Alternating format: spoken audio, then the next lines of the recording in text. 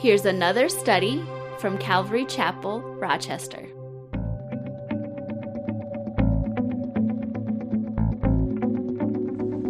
We're going to be in John chapter 6. We're going to see how much of it we can get through, but there's a lot of interesting and different points that are made in this chapter. So, as an outline before we get started, this chapter talks about the miracles of the loaves and fish, which we've heard multiple times. It also has a little blurb on the Jesus walking on the water, which we can see in the other Gospels as well. Then there's a talk about how the multitudes followed after Jesus when he did that miracle with the loaves and fish, and then Jesus talking about how he is the bread of life and how we should seek after spiritual things. And then finally, after he gives that message, there's a talk about how it is very difficult for most people to understand what he was talking about. And we'll dive into that outline there. So starting off with John chapter 6, verse number 1. After these things, Jesus went over the Sea of Galilee, which is the Sea of Tiberias. So even before we get started, it already says after these things. So what happened? When we look to the other Gospels, something unique about the feeding of the 5,000 is that Matthew, Mark, Luke, and John all talk about this miracle. Other than the miracle of the resurrection, there's no other miracle that the four Gospels talk about. So it's pretty unique that they all will make reference to it. So what are these things that they're talking about? If you look to the other Gospels, it talks about John the Baptist and how he got beheaded. So for some context on that, if you guys remember Herod the Great, he's the king who was ruling over this area. He had two sons. Of course, he named them both Herod, but one was Herod Antipas and another one was Herod Philip. Now, Herod Antipas he was married, and so was his brother, but he really liked the wife that his brother had. So they both ended up getting divorced, and Herod Antipas took that wife as his own. John the Baptist had none of it, so he said openly, this is something that's just against the law. You can't do that. Herod Antipas then put him into jail because he had the power and could do that. Despite putting him in jail, there's many references that we see where he actually enjoyed John the Baptist's presence because he would speak a lot of good things and you could learn a lot from the guy. Anyway, there was a time when he was giving a celebration, as dignitaries and high kings would do. And his wife's daughter, so his daughter-in-law, I guess you could say her by his step, he was offering anything she wanted, up to half the kingdom, because he was so impressed by the way she was dancing, and this was he had dignitaries around him, just wanted to be impressive. So she went to the mother and asked, what is it that I should ask of the king? And the mother said, bring me the head of John the Baptist. So she requested that of the king. He was really dismayed, but he went forth with it because he had so many people around him that he couldn't let down. After he was beheaded, it was that news that the apostles and Jesus learned about. So when it says after these things, those are the things that were just coming about. After these things, Jesus went over the Sea of Galilee, which is the Sea of Tiberias. Then a great multitude followed him because they saw his signs, which he performed on those who were diseased. And Jesus went up on the mountain, and there he sat with his disciples. So people following after Jesus can do so for many reasons.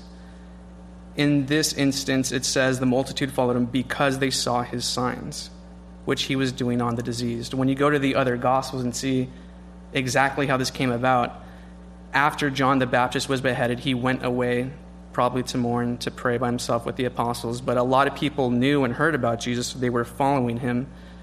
And there's a reference in Mark where it says he had compassion when he saw these great multitudes of people because they looked like sheep without a shepherd. And we all know that he is the great shepherd. Now, following Jesus just because he could perform miracles isn't the best reason. We all know that in the future there will be prophets, false prophets, who will do miracles and great signs. And again, we can follow that, but that, again, will lead many astray. It's not the miracles in themselves that we should follow, but the person behind them. So it's a powerful reason, but not the best. Nevertheless, that's what the multitude was following for. And because there was a multitude, we could continue on with verse 4. Now the Passover, a feast of the Jews, was near. Then Jesus lifted up his eyes, and seeing a great multitude coming toward him, he said to Philip, "Where shall we buy bread that these may eat?" But this he said to test him, for he himself knew what he would do. So Jesus will often ask questions of disciples, already knowing the answer, but this is more just what do you guys think? And this reminds me of when we go into St. Mary's for clinic, or we do rounds, and the physicians will ask us, what is it you think we should do? What do you think the plan should be for this patient with UC, with these symptoms? It's not that they don't know what to do. They're testing us to see if we have the knowledge, if we can apply it, and make a cohesive plan out of it. So Jesus was doing the same with Philip. And why was he singling out Philip? Well, we know Philip, from this area that they were in around Sea of Galilee, came from Bethsaida, which is a city nearby. So he's a local. Supposedly he would know what to do.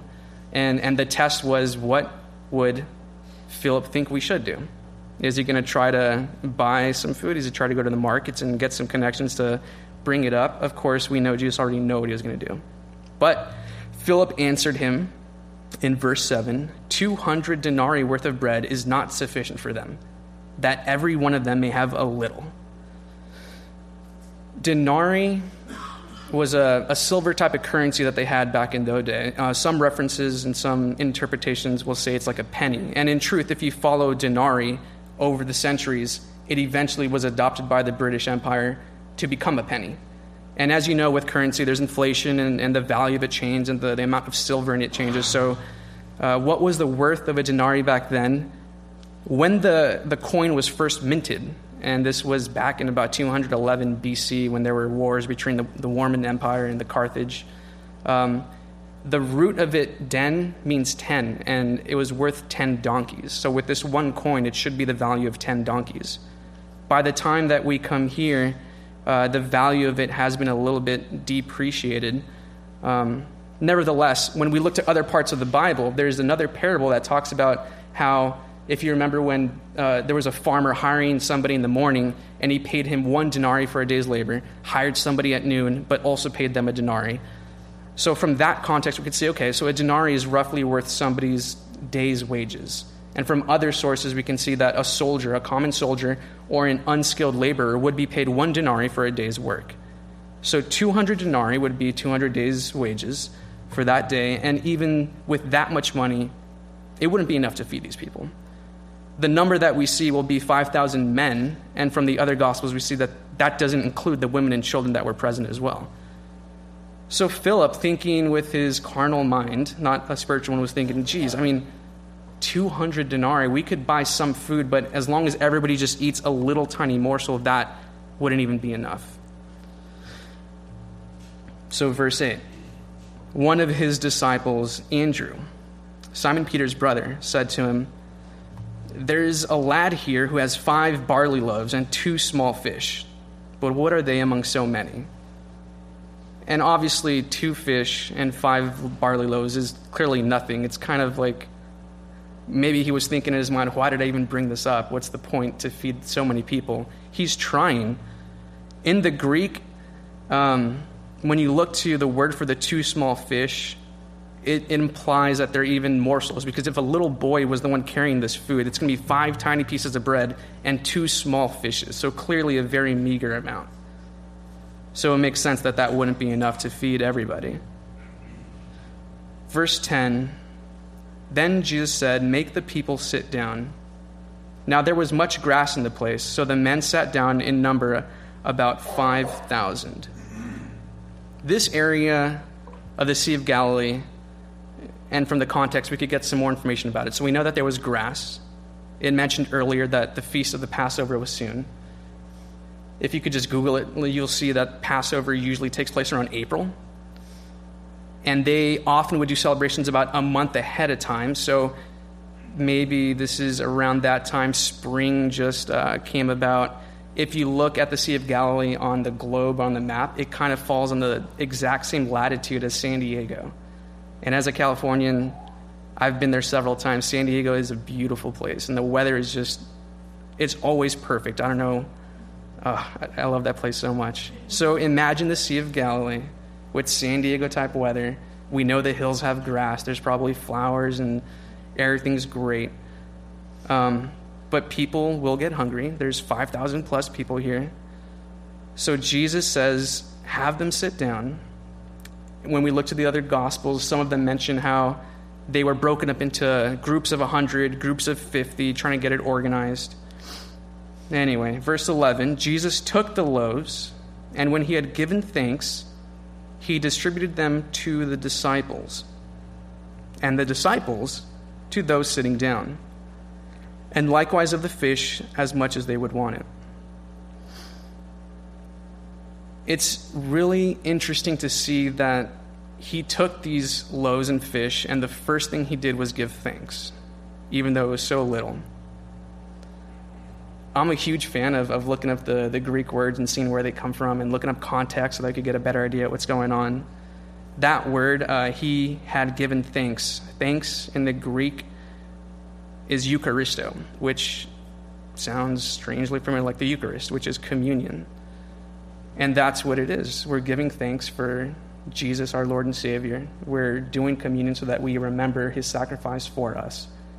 The first thing he did was to give thanks, and we should do the same, and we should with food and other blessings that he gives us. Another really interesting point here is that he distributed them to the disciples, and then the disciples distributed to the people. We know that all good things come from the Father. When there could be trouble is when you put too many degrees of separation from what is good or any blessings that you get. So whether or not a gift that you receive, you might think it came directly from that person, or somebody gave me this blessing, it came from that person, but they themselves received it from somebody else. Eventually, when you tie it back to the very first source, it's God who gave it out to somebody, and they distributed it to somebody else. So the distribution of blessings eventually always goes back to Jesus and God. He's the one who's the source of all good things, and we have to remember that even though we get it from other sources, we know what the true source is. Verse 12. Even before then, let me go back a little bit, because it says, and likewise of the fish as much as they wanted. So it wasn't even that that everybody got the food that they desired, but they got to the point of being completely full, being completely stuffed with food. So God did not give them just enough. He gave them more than they needed, to the point that they were fully stuffed, that they could not want any more. And this is an important point for later that we'll come back to. So verse 13. Therefore, they gathered them up and filled 12 baskets with the fragments of the 5 barley loaves which are left over by those who had eaten. Then those men, when they had seen the sign that Jesus did, said, "This is truly the prophet who is to come into the world." Different commentaries speak to that fact that every gospel always mentions that he gathered up the fragments of the food that was left over, and they filled up 12 baskets worth. What's the meaning? What's the point of that? Some were saying that you should not waste, that there's always need. Even though that they fed the 5,000, there could be others nearby that needed some more food. There could be a use for what we no longer need. It's an interesting point that from so little came such an abundance. And it's also important that we remember that this is a sign that Jesus clearly performed, that they knew that there were only a few barley loaves and a few fish, and 5,000 plus people saw this. It's important that they saw this come from nothing, because the Jews have a history with seeing miracles happen. I mean, one of their greatest prophets was Moses, right? And when they were in the desert for 40 years, they had manna coming straight from heaven. And this is a miracle. I don't know how I would feel if every day just food appeared from heaven. It sounds like we would be amazed, we'd be, bowing down before the Lord. There's no way that we would ever have any doubts. But Jesus choosing the Jewish people as an example for the rest of us is because we probably would make the same mistakes. These guys got bread from heaven, and they still complained. They were remembering all the good times that they had in Egypt and how they had meat and fish, and they completely forgot about the slavery, about the oppression. And here they are getting manna from heaven, water from a rock, and we still want more. So Here they are getting bread multiplied, fish multiplied, getting filled, another sign. And this jogged a memory that they had because they were raised knowing that eventually a Messiah will come. Moses was talking about a prophet that would come and save us and be our Savior. The word in Greek and in Hebrew, when they talk about salvation and Savior, it's interesting that you could break it up into two parts. And the two parts that we see comes later on when Jesus eventually goes into Jerusalem on the donkey, and everybody's saying, Hosanna, Hosanna. So going back to the Greek, and you break up Hosanna into its roots, the first part you can say is Yasha, and a derivative of that is Yeshua. So literally the word Jesus or Yeshua means salvation, means to save. And the second part is a request, like, please save me now. So Jesus, please save me now. This is the prophet who we heard about. This is the prophet that we are expecting. When you have 5,000 people plus and they see the miracle that just happened, you got to remember in the context, we live in a free society. We never had this oppression, but these guys are living under Roman rule.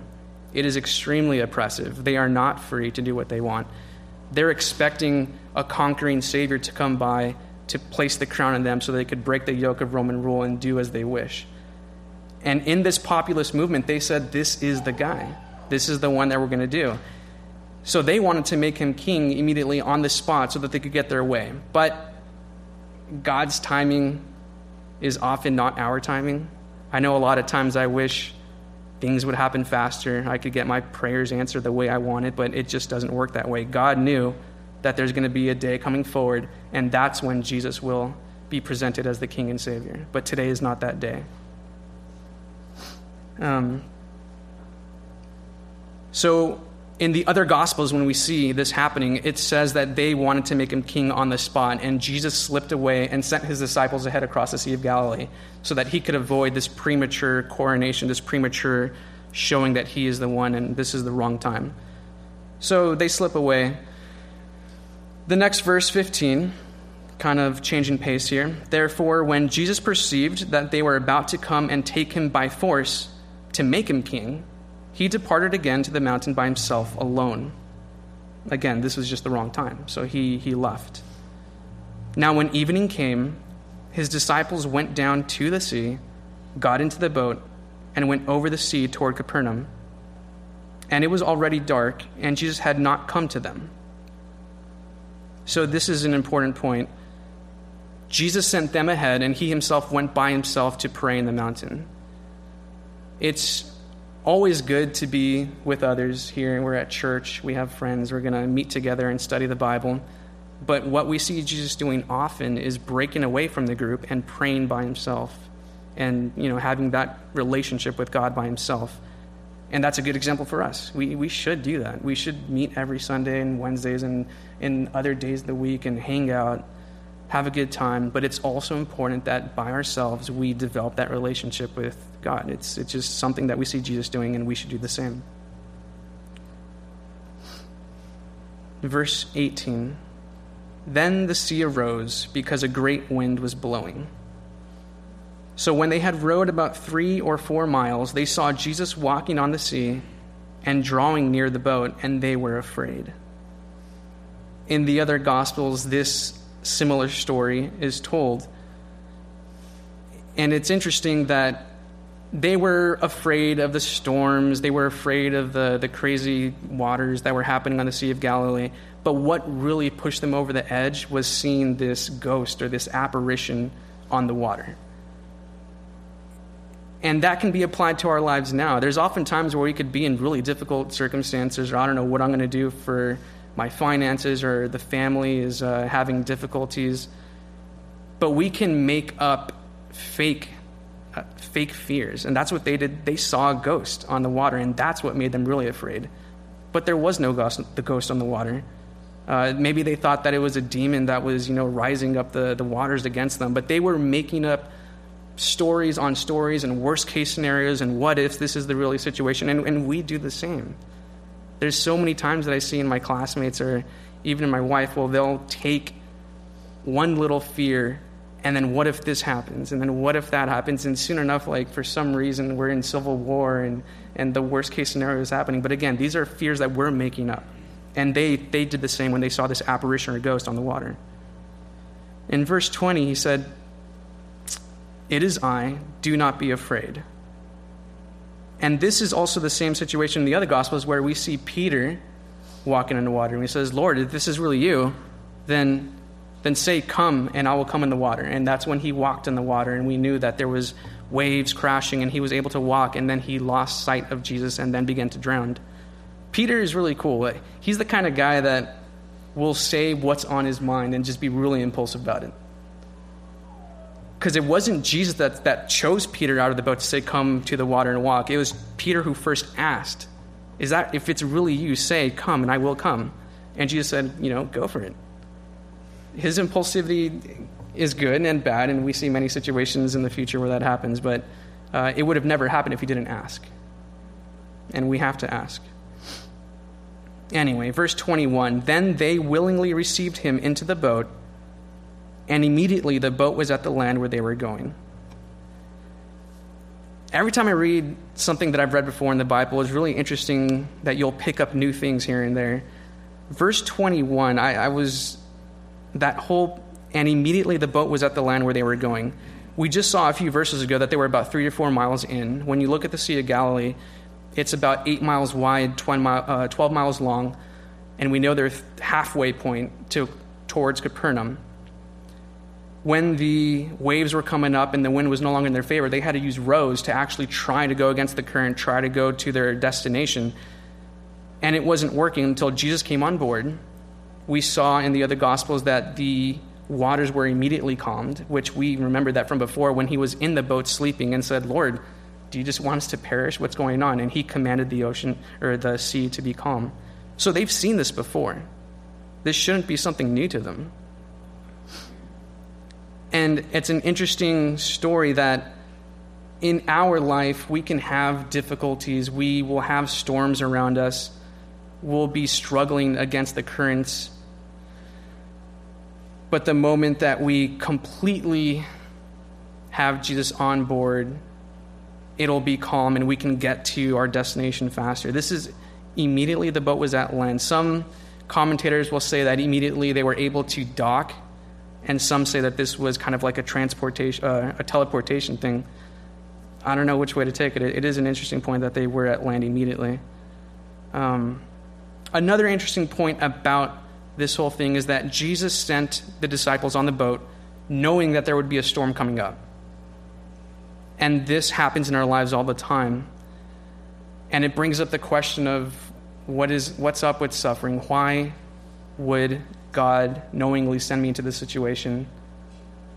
And you see this all the time at the hospital when you go room from room and you see people who are there for a chemotherapy, you see people who are there for a transplant gone wrong.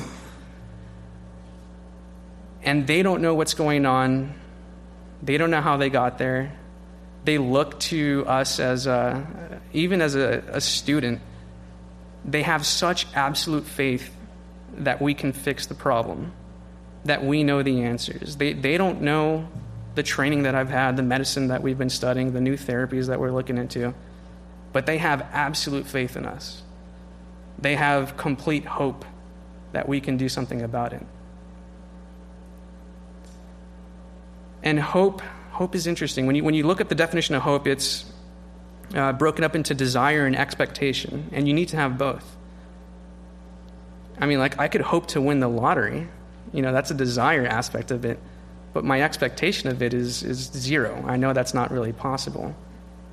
Likewise, if I'm speeding on the freeway and I get caught, I expect to show up in court and deal with that problem, but I don't desire it. So there's always one aspect missing. When you have desire and expectation together, then that's hope. And from Corinthians, we know that the chapter about love at the very end, it's faith, hope, and love, and the greatest of these is love. We see that all the time. You see people who have faith and trust in us as doctors. They have the hope, the desire, or the expectation that we can do something to ease the situation, but it doesn't always work.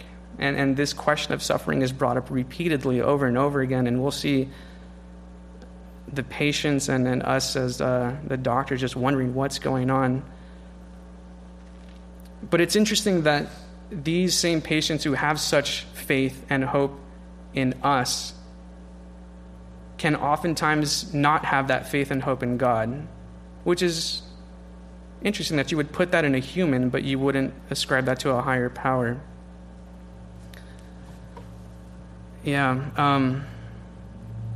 Faith and hope.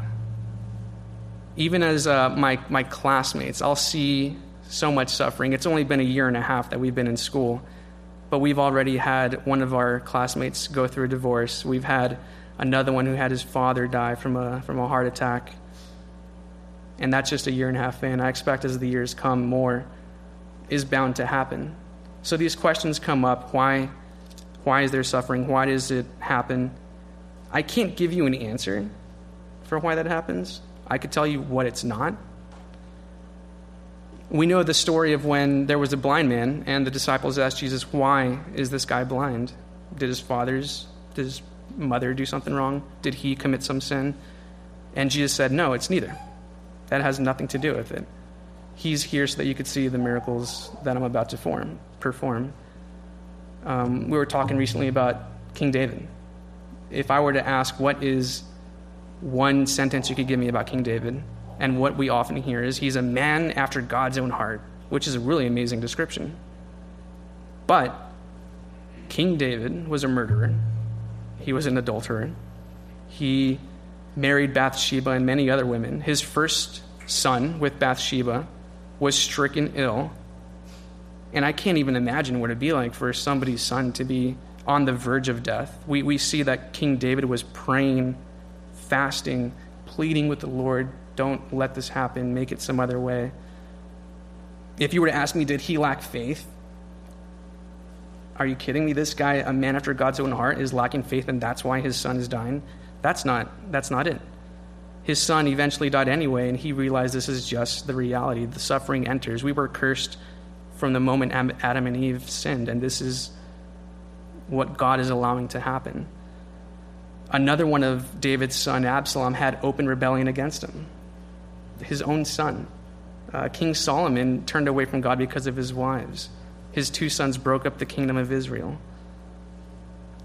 So you got to remember when my dad, this is years ago, he got cancer. And in our church, this is a micro-minority, certainly not what everybody was thinking, but he got cancer. And there were some people in the church who were saying, your faith is too small. If you had enough faith, you would be healed. That's nonsense. I mean, I always look to the Bible to see what examples do we have to see if this is true or false. And Jesus himself, certainly nobody could say that he lacked faith, right? He was praying to the Father saying, if there's any other way than this crucifixion to happen, can it be done? And we know the answer is no. This had to be the way. But he asked, there's no lack of faith there. And there's no lack of faith in my dad or other. So people who are going through suffering, it's not necessarily their fault. It's not their parents' fault. It's not a lack of faith. This isn't really answering why does God allow the suffering. We could see Paul talking about how when you go through suffering, it allows you in the future to help those who are going through the same thing. When people go through suffering, it's like a proving fire so that you can be stronger for it. But in some cases, people will go through suffering and we see it and they'll die from their disease. There's no easy answer. And the takeaway point here is that we know God has absolute love for us. We have that faith. We know he's absolutely wise. And we have to put trust in him. Right? Isaiah says, my ways are not your ways. Why would we think that we understand what God is doing and he should work according to our plan and this is how it should work? We just have to have faith that his plan is going through and it's not our problems or our desires that should dictate how the world runs. It's a difficult question. And all that just from Jesus sending somebody on the scene knowing that they go through a storm. but he also knew that he would be there to save them from it, and we should have that realization as well. We'll never be through a storm alone. Verse 22. On the following day, when the people who were standing on the other side of the sea saw that there was no other boat there, except the one which his disciples had entered, and that Jesus had not entered that boat with his disciples, but his disciples had gone away alone. However, other boats came from Tiberias, near the place where they ate bread after the Lord had given thanks. When the people therefore saw that Jesus was not there, nor his disciples, they also got into boats and came to Capernaum, seeking Jesus. And when they found him on the other side of the sea, they said to him, "Rabbi, when did you come here?" So we got to give some credit to these multitudes, and they were following after Jesus. They had the food, they were full. Jesus and the disciples left, and they were curious, where did he go? And there's something to be said about people who will follow after and pursue this knowledge of Jesus, or curious about the concepts of Christianity and the religion in general. Verse 26, Jesus answered them and said, "Most assuredly, I say to you, you seek me, not because you saw the signs, but because you ate of the loaves of bread and were filled. Do not labor for the food which perishes, but for the food which endures to everlasting life, which the Son of Man will give you, because God the Father has set his seal on him." So he doesn't really answer the question, right? They asked, "How'd you get here? We saw the disciples leaving alone. We saw you slipping away, but how did you get here?" And Jesus doesn't answer the question at all and says, "You guys followed me again for reasons that were not the best, right? You followed me because you were full of food yesterday. That food perishes, but the food which endures to everlasting life." He's going to expand on this as we see in the verses to come. Then they said to him, "What shall we do that we may work the works of God?" It seems like a legit question. They really are curious, what is he doing? It doesn't say it overtly here, but we see in other places that they're probably at the synagogue at this point in Capernaum. And we've seen that before when Mary thought she lost Jesus, and he was in the synagogue the entire time saying, "Where else would I be but the house of my Father?" So even the multitudes knew, like, if you're looking for Jesus, you go towards the synagogue, that's where it's going to be, and that's most likely where they are now. Verse 30, "Therefore they said to him, 'What sign will you perform then, that we may see it and believe you? What work will you do?'" And this is mind-boggling. Like, these guys literally just saw him multiply loaves and fish and feed 5,000 plus people, and yet they're here asking Jesus, "Are you going to perform a sign for us? Like, how are you going to prove that it was God that sent you?" And it's just how quick we are to forget the miracles that we've seen in our lives and the lives of others. Therefore they said to him, "What sign will you perform then, that we may see it and believe in you? What work will you do?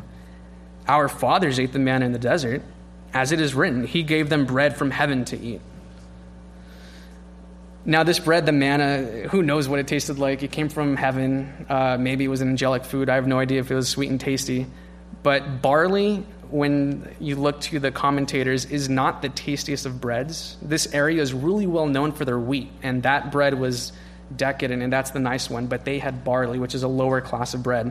So they're already complaining about a miraculous bread that they had and comparing it to the manna of their fathers. You know, Moses, when you go to 32, then Jesus said to them, "Most assuredly I say to you, Moses did not give you bread from heaven, but my Father gives you the true bread from heaven. For the bread of God is he who comes down from heaven and gives life to the world." So these guys are thinking, you know what? Moses served bread from heaven to hundreds of thousands of people. You served barley bread to a few thousand. Like, it's just a mind-boggling comparison. And Jesus is trying to give them an example of, yeah, that's fleshly stuff, but let's see if we can give a parable about spiritual bread. Verse 34. Then they said to him, "Lord, give us this bread always, the bread that comes from heaven and gives life to the world." And Jesus said to them, "I am the bread of life. He who comes to me shall never hunger, and he who believes in me shall never thirst. But I said to you that you have seen me and yet do not believe." And we just saw that with the signs of the multiplying of the food.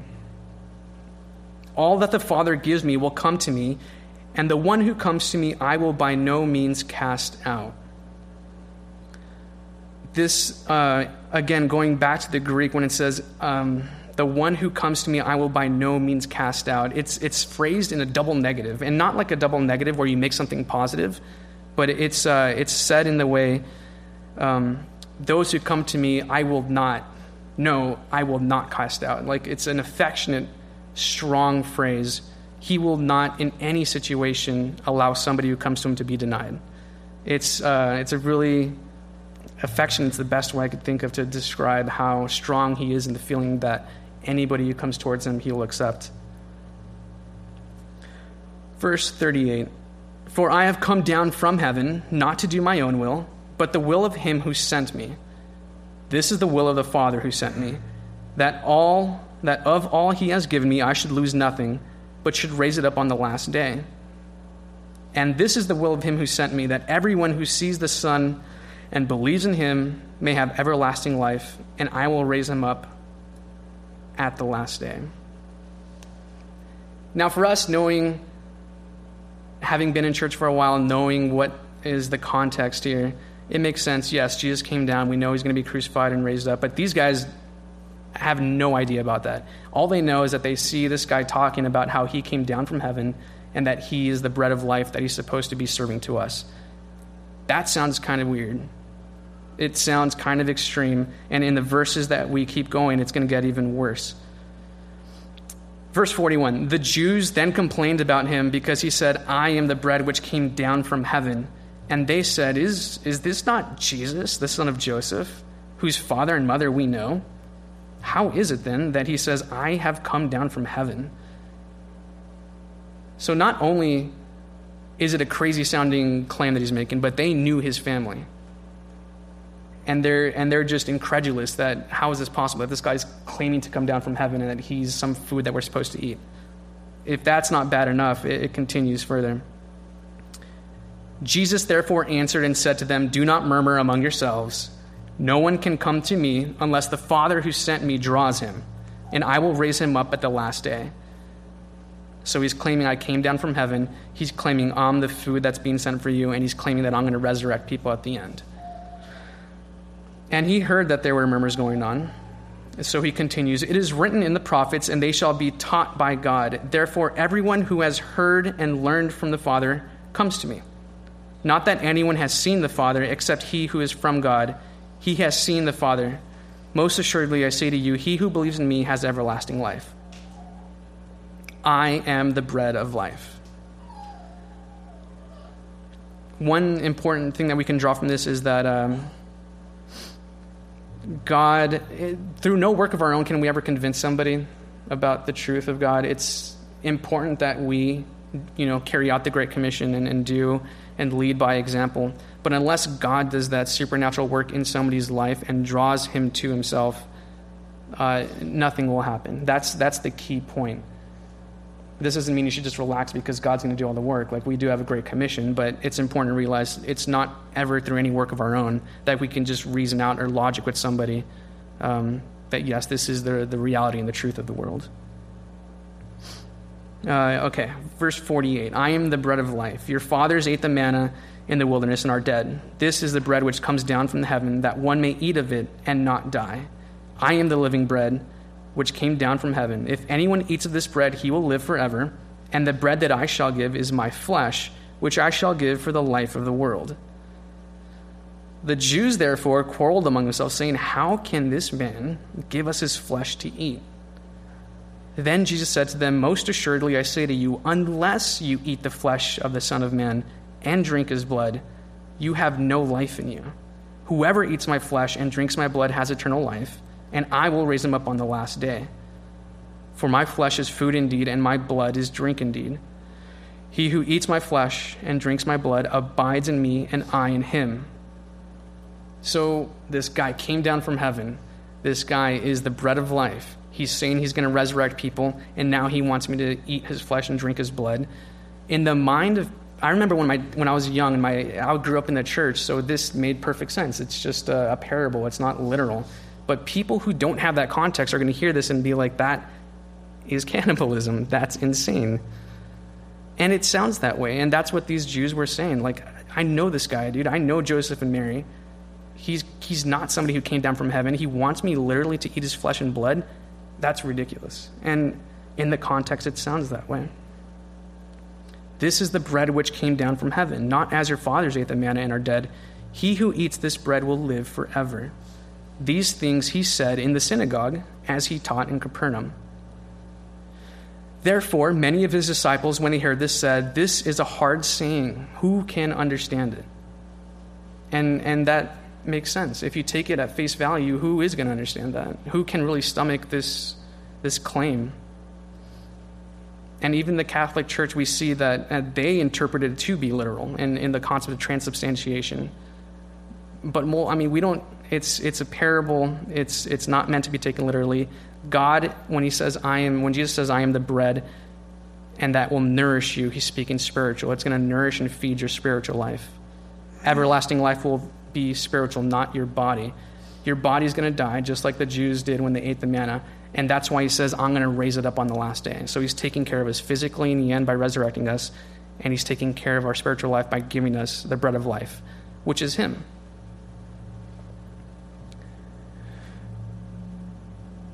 So, when Jesus knew in himself that his disciples complained about this, he said to them, "Does this offend you? What then if you should see the Son of Man ascend where he was before?" And we live in a society where, even in my class, I see my classmates so far on the edge of everything is offensive, don't offend me, your statements about being Christian are offensive. It's gone so far overboard that when they were trying to include all types of people and discriminate against no one, that they are now discriminating against the minority of us as Christians, which is a really weird thing to see. It's really sad to see in a classroom where you would think people are a little more open-minded too, but does this offend you? What then if you see the Son of Man ascend where he was before? It is the Spirit who gives life. The flesh profits nothing. The words that I speak to you are spirit, and they are life. But there are some of you who do not believe. And we see this. These guys saw a miracle, literally with their eyes, and they still don't believe. We saw that with Thomas, where he did not believe until he saw the wounds of Christ. For Jesus knew from the beginning who they were who did not believe, and who would betray him. And he said, "Therefore I have said to you that no one can come to me unless it has been granted him by my Father." Again, a reference from before. No one comes to me unless God draws them first. From that time, many of his disciples went back and walked with him no more. And that's basically the multitudes that were there said, "This is too much to handle. I can't do it. I don't understand it." And they just left. And we know that the road is narrow. We know that following Jesus was never a promise that life would be, peachy and rosy and things would just go well. So people left. Then Jesus said to the 12, "Do you also want to go away?" But Simon Peter, again, speaking what everybody's thinking, answered him, "Lord, to whom shall we go? You have the words of eternal life. Also, we have come to believe and know that you are the Christ, the Son of the living God." Jesus answered them, "Did I not choose you, the 12, and one of you is a devil?" He spoke of Judas Iscariot, the son of Simon, for it was he who would betray him, being one of the 12. We see this happening all the time where God will, knowing what's coming up, choose regardless. I mean, if you think about it as an overall theme for humanity, he created humans knowing that we would sin, knowing that we would cause him so much grief and trouble. But the eventual promise and hope that there will be us who love him, who have faith in him, who trust him, was enough to still create humankind. He sent the apostles in the water knowing they would go through a storm, but also knowing that he would help them. He chose the 12 apostles knowing that one of them would ultimately betray him to the cross.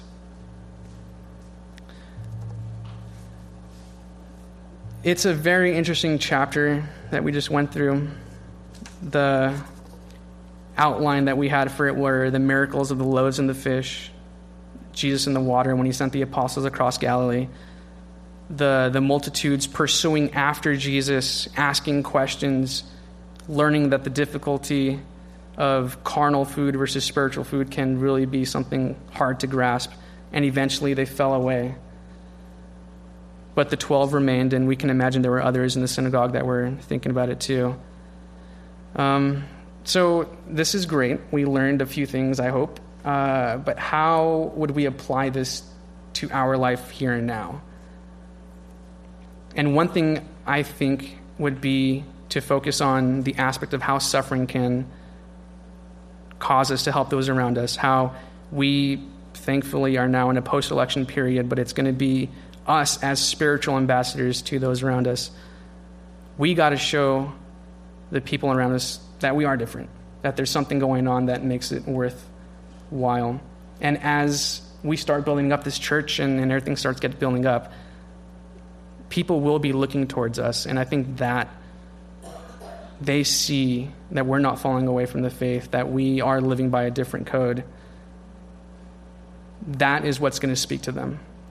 When you look towards them on the boat, they saw that Jesus calmed the waters before. They saw that he had power over, nature. And they knew that their ancestors like Moses and prophets could do miracles, but it wasn't until they saw Jesus reaching for Peter, who was walking on water, that they were like, wow, there's something really up going on here, because we know Peter. We knew him from when he was younger, and we work with him, and now he's able to do these things that Jesus is doing. It's kind of like a crux point where they start to believe what's really going on. In those around us, it's not going to be until they start seeing these different, codes of life, these different things happening in our life, that they're going to be like, wow, I knew John, I knew Carl, I knew Dan, like, that's different. And they're going to see that, and that's what's going to be applied to their life. So that's the takeaway point I feel that we can get. It was a very varied chapter, but hopefully you learned something. That's what I have for you.